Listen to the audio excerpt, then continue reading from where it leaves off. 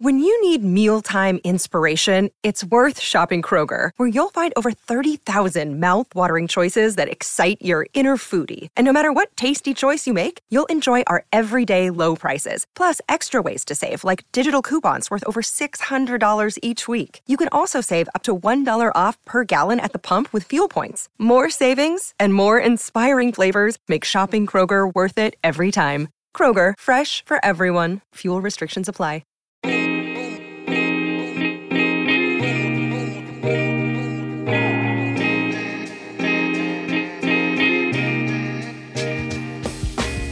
Hello and welcome to Jesuitical, a podcast by the young, hip, and lay editors of America Media. That lay part means we aren't Jesuits, but we work with them. Join us each week for a smart Catholic take on faith, culture, and the news, often over drinks. And welcome to a special bonus episode of the podcast. We are continuing our series on parish life here in the United States on the back of America's brand new, groundbreaking documentary, People of God, How Catholic Parish Life is Changing in the United States, which you can watch now. It's, again, americamagazine.org/People of God. And you can go back and listen to our other conversations about parish life, which are also in your feed. And I am joined again by Father Jim McDermott, Sebastian Gomes, and my usual co-host, Ashley McKinless. Welcome back to the podcast, everyone. Thank you. Sebastian, how does it feel to be carrying all of Jesuitical on your shoulders? Heavy lies the crown. I appreciate you more, Ashley McKinless. You have to do this with Zach every week? Oh my God. What? I know, it's brutal. You guys are getting a glimpse into the sufferings of Ashley. Sebastian, I'm wondering if you could introduce us to this last parish that we haven't talked about yet in Cutoff, Louisiana. Sure. So it was really important for us to go to a place that was in the South, first of all, because you might have noticed a trend that each of the 4 parishes that we visited are in different regions of the country. So we went to one in the Northeast in Boston, one to the Midwest in Green Bay, Wisconsin, one in the Southwest in Phoenix, Arizona, and then this one, which is in the southern part of Louisiana, down the bayou, as they say, toward the Gulf in Cutoff, Louisiana. And one of the realities that we discovered in this parish was the fact that they were recovering from a pretty traumatic climate change disaster recently. Hurricane Ida decimated that part of the country at the end of August of 2021. And what we found is doing some research is that like 40% of Americans live in a county that was affected by a climate disaster. It wasn't always a hurricane as kind of terrible as Ida across the country, but fires, floods, tornadoes, whatever it is, this is a new reality for people. And some of those Americans are Catholics who belong to parishes. So we wanted to, go and tell this story of a parish that's in the South, try to capture some of the pastoral priorities that they have, some of the challenges that they're facing. But the big one that we discovered was an attempted recovery from a pretty devastating hurricane. So what was the reality on the ground? So hurricane happens, people are evacuated, and they come back. And what's the state of the church at that point? Yeah, it was really traumatic for the people. Everybody was affected. That's one thing that we heard across the board, right? It was sort of like we're all in the same boat on this. And then suddenly it's like, well, where do we go from here? Okay. And what happened in this, historically Catholic area is that everybody kind of looked to the parish, and so when houses were destroyed, when businesses were destroyed, when the power was off, the church, thank God, the local parish church had a generator, but everybody sort of went back to church. And that became a gathering place. And the protagonists in this part of the film talk about how it became like an anchor, like it became a source of hope and a place where people could gather, where people could grieve. Thanks be to God, nobody died in that area or because of the hurricane that hit that area. But that's what parish life was for in that moment, right? Like it was the only place that could bring people together through that traumatic experience. I found that really interesting. Just the sense that, it was providential, right? That the church itself didn't get blown down or something like that. But then that it would actually become this sort of meeting place. It's just a very different experience of church, or a different aspect that you don't often see, I guess, because we're not used to that kind of a disaster that would affect everyone. And this is like, again, in like a rural part of the country. So like we talked about the parish clustering dynamic that's happening in the rural parish outside of Green Bay that we talked about previously in one of these conversations. And so they're dealing with a lot of the same challenges that some rural, but not only rural, but a lot of rural parishes are facing, which is like aging communities, not a lot of young people like coming back to church. And so they're struggling with like, okay, how do we do this? How do we sustain this? What is this? Who are we as a parish? That type of thing. And so like day to day, it can feel like the church is becoming less and less relevant. And then disaster strikes, and suddenly it's the most relevant thing. It's like in every horror movie when, people are ambivalent about religion, and the second there's a demon around, it's like, oh, gotta call up the Catholic Church. They know how to do exorcisms. Definitely gonna get them up. But no, it's an important reminder that like, I remember after 9/11, for example, right? Like all of a sudden people, like you hear priests talk about like, I knew I had to just go unlock the church doors because I knew this is where people were going to want to gather and be. And in those moments of crisis, the church really can be sort of on the front lines, both spiritually, and that's sort of what that alludes to, but also materially, right? I know the parish in Cutoff, they had a generator, right? And so that was brought over. So when everyone didn't have power, right, they could come to the parish to get some of that. And some relief came to the whole community through the parish by way of another parish. So there was like a truck that was sent from another parish, I think in Mississippi, with just tons and tons of supplies to the parish church because they knew that people were gathering at the parish church. They needed food, they needed water, they needed baby supplies, that type of thing. And so relief came from another parish. So, I have to admit, when that was revealed, it just completely wrecked me emotionally. Like I had to stop for a minute and just, clear my eyes because that was a very, very touching, I thought. Yeah, and I think that like this like kind of raises an interesting question for us in the film and in these broader conversations that we're hoping that people will have about parish life today, which is what is like a parish for, And sometimes like through the most traumatic experiences in life, you reconnect with something or you remember why something is there and why you've committed to it or why it's, you still feel a part of it in some way. And so I think that's like a good point of departure for then kind of exploring like, what does that mean then for us and for parish life across the country? Yeah, shifting maybe a little more broadly. So looking back at the entire film, I'm wondering what are people's reflections about that specifically? Like, how do we feel about the general health of the parish model in the United States today? So a small question, just like yes, if you could just like solve that.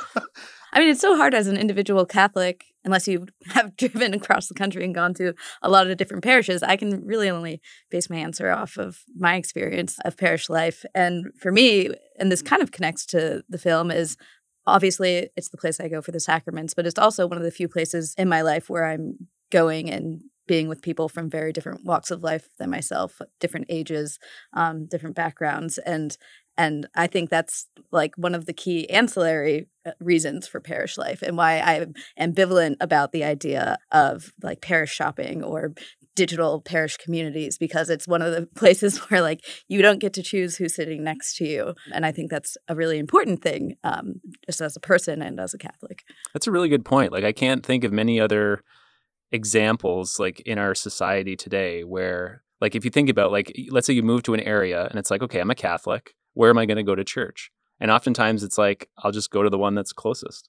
And you can, because the thing that like connects you to all those people is like much more important than all the things that you're talking about, right? Like where you're from, what you believe politically, your level of education, what's your salary versus what, where this person's salary is. Like none of that stuff matters in a way, right? And that's like one of the last places I would imagine in society where you can have that. One of the last places implies that type of place is dying, and I think it is, right? And I think that expecting the parish to still serve it as that is a bit unrealistic. And in some ways, I think we still have this idea that parish should be. Are you guys familiar with like the third place theory? Where it's like you have your first place, which is home. You have your second place where you spend most of your time, which is work. And your third place is where like real community building happens that sort of connects you to something beyond those other two places. So it could be your bowling league. It could be your dive bar. And for a lot of people, it was the church. It was their local parish. And so that's why we have like why we have parish halls, why we have places where you could like have a celebration. It's why we have like social services that are run out of churches. I don't know. There's like, it was much more of a social gathering place. And as we as a country have become just more like frankly, like less social. We've become a lot more isolated. We're seeing that model just kind of like stutter and hit some road bumps, I think. For me, I think one of the things that really I learned from this documentary and what excited me was just the notion of parish as connected to needs, like we're talking about in this segment. Like my first year as a priest, I worked in a parish, and great people, wonderful liturgy, but I found that oftentimes people could get lost in things that seem to have nothing to do with anything important. Like there was a huge argument that went on a lot of the year about whether or not babies should be baptized wearing diapers. And it was a really significant argument. And I thought, what is this place? Like what? But I think every parish will tell you stories like that where you should have the key to the kitchen. Right. Exactly. Exactly. And you just think this is not what I signed up for or what we're here to do. But in a moment of need, whether it's the climate crisis or it's I've just come across the border or I have been across the border for a while and I don't know what to do, or my husband has just been deported, that the church makes so much sense at that moment that it's not only that it provides a place, but that it wants to respond, that we're sort of built to be there for people and be like Christ in that moment. I just think it's an interesting way to think about it. It's that frontline worker that Pope Francis has talked about in the past, that we're really there to be there spiritually as well as materially sometimes. So it sounds like, I imagine, Zach, you would not disagree that that's what church is for, but maybe just not what the parish can be anymore? Exactly. So like when we say that, like the church does do a lot of frontline work through Catholic charities. We educate people in Catholic schools and Catholic universities. We do a lot of, I mean, like, frankly, my primary experience of church as a young adult Catholic is not at my parish level. I'm great. I go to a great parish and I love it, but like my job is my primary experience of the church. And I don't think that is necessarily a bad thing. But most people, like their only conception of what the church is or what it does is it's parish level, right? Like boom, that's it. And I don't know that like we've done a good enough job of just like exposing people to other apostolates, frankly. Like maybe a parish can't be like the community's like social service center, right? It doesn't mean the church shouldn't do it, right? The church should definitely be there providing those needs. Does it need to be connected to this place where I also get the sacraments? And maybe the answer to that is yes, but I'm certainly like the film at least raised that question for me. Yeah, absolutely. And it triggers the question in my mind of like, okay, so what are the actual basics and like necessary characteristics or qualities of a parish community? And if you think back to like the early church, it's like, I think of Peter's great speech. Like everybody's like, oh my God, like what do we do? Like we've just heard you guys preaching about this. This is an amazing thing. What do we do? And he says those famous words, right? Repent and be baptized. In other words, like become a part of the community, right? Join the community. So very much and what's the community gathered around? It's the breaking of the bread, right? And the sharing of the cup. So that's the most important thing. How do we celebrate the sacraments together? And what does it mean to actually be a community? The question of community is really interesting to me because I feel like community is not something that you know is missing unless you've experienced it personally, if that makes sense. So I remember I was educated by the Benedictines. Nothing against the Jesuits. I'm happy to be working with you guys. But the Benedictines... That explains a lot. Yeah, the Benedictines, right, take this vow of stability. The value of community is like ingrained into their charism, into their spirituality, right? That's so important. Welcome all as Christ. How do we, be a community together? And so when I went to a Benedictine university, I felt that. And I was like, this is a community. And then I left my university bubble and went out into the real world. And when I moved to a new city or something and I go to the local parish and I'm like, there's no community here. Like we're celebrating the sacraments, but I don't feel like I'm part of a community. So I think a lot of people in parish life have just gotten used to the way things are without being like, am I actually like feeling like there's a communal element to this? Which is the initial charism of the church in the very first moments of its birth, right? So like that's a big question for me. Your experience out of college is not like one to be discounted or disvalued, right? Like you found community through the capital C church in a context that was not connected to a parish, right? And so that shows that there are different ways of doing this. And that for me is really exciting because I think like the story of parishes in the United States is like, it's just like challenge after challenge after challenge after challenge to like get things off the ground, even in the places where things are growing. And I wonder if we're pushing a boulder up a hill a little bit. With So I know you want less parishes, but at the parishes that survive your revival, what is it for? Is it just the sacraments? Maybe.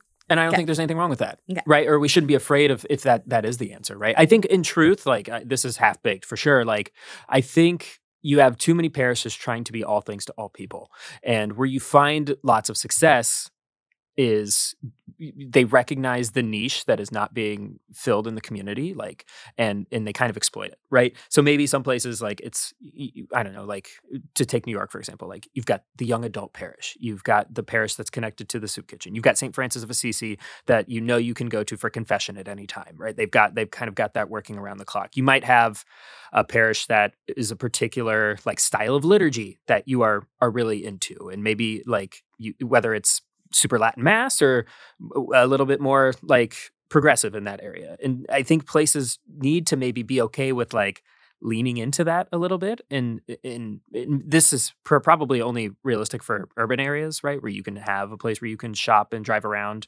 For the places where you might have to drive an hour or two to get to Mass, I don't have a lot of answers. And so, well, at least maybe like the parish should make an effort or could make an effort to reflect the community that makes it up. Mm-hmm. So like, what do the actual people who are showing up for Mass want that community to be, instead of like it sort of is what it is and everybody conforms to the way it's always been. Or it is what it is for this pastor. I mean, that's the thing you hear about is a new pastor comes in and then says, well, I don't want that. I don't want this song played at funerals because I just don't like that song. It's like, well, that's a weird sense of what a parish is actually. Sure. It's sort of like it's the priest's house and then you're visiting. That's a whole other level of complexity. Well, and it's not even the priest too, because right, like you might have a non-clericalist priest plugged into a parish structure that is quite clericalist. Like I think we've all met parish secretaries that are quite clerical, right?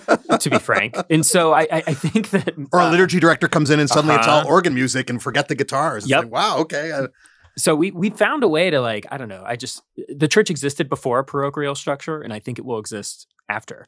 But lots of questions about, where we want to go, or where we want to take this thing. And as your documentary reflected, Sebastian, like there's a lot of cool creative stuff happening on the ground, right? There's like pathways we haven't even thought about. And I think like the most important thing for me is that like you're at least open to asking some of these questions now. That was the point of the film, right? To like tell a bunch of real stories. This is not like us like opining from New York City about the way the church is in the United States.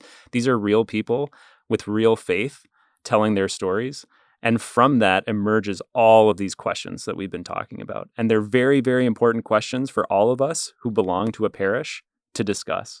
So I'm just hoping that the film becomes a tool for, having some of these really interesting conversations, because that's encountering the problem, facing the problem, and then asking the question is part of the path toward the solution to many of the challenges. Well, I'll say mission accomplished, at least for the four of us, right? Yeah. Like I've really enjoyed talking about some of these things with all of you. If you enjoyed this conversation, please go back and listen to our other three. You can do that in your feed. But also, please, if you haven't yet, go watch the film. It's really beautiful. I've said this to you privately many times, but like you and the team. I want to hear it publicly. Yeah. Public praise, it's important. No, but you and the team spent like more than a year on this. Like you should be really proud. It's a beautiful, beautiful film, and everyone can watch it at americamagazine.org/People of God. Thanks, everybody. Thank you, Zach. Thank you. Jesuitical is produced by Sebastian Gomes with production assistance from Kevin Jackson and Cristobal Spielman. Our sound engineer is Kevin Christopher Robles. Faith formation provided by Father Eric Sundrup. You can follow us on Twitter at Jesuitical Show. You can find us on Facebook at facebook.com/groups/Jesuitical. Please subscribe wherever you get your favorite podcasts. And if you're on Apple or Spotify, leave us a review. Jesuitical is recorded in the William J. Loschert Studio at America Media in New York City. For America Media, I'm Ashley McKinless with Zach Davis. We'll see you next week.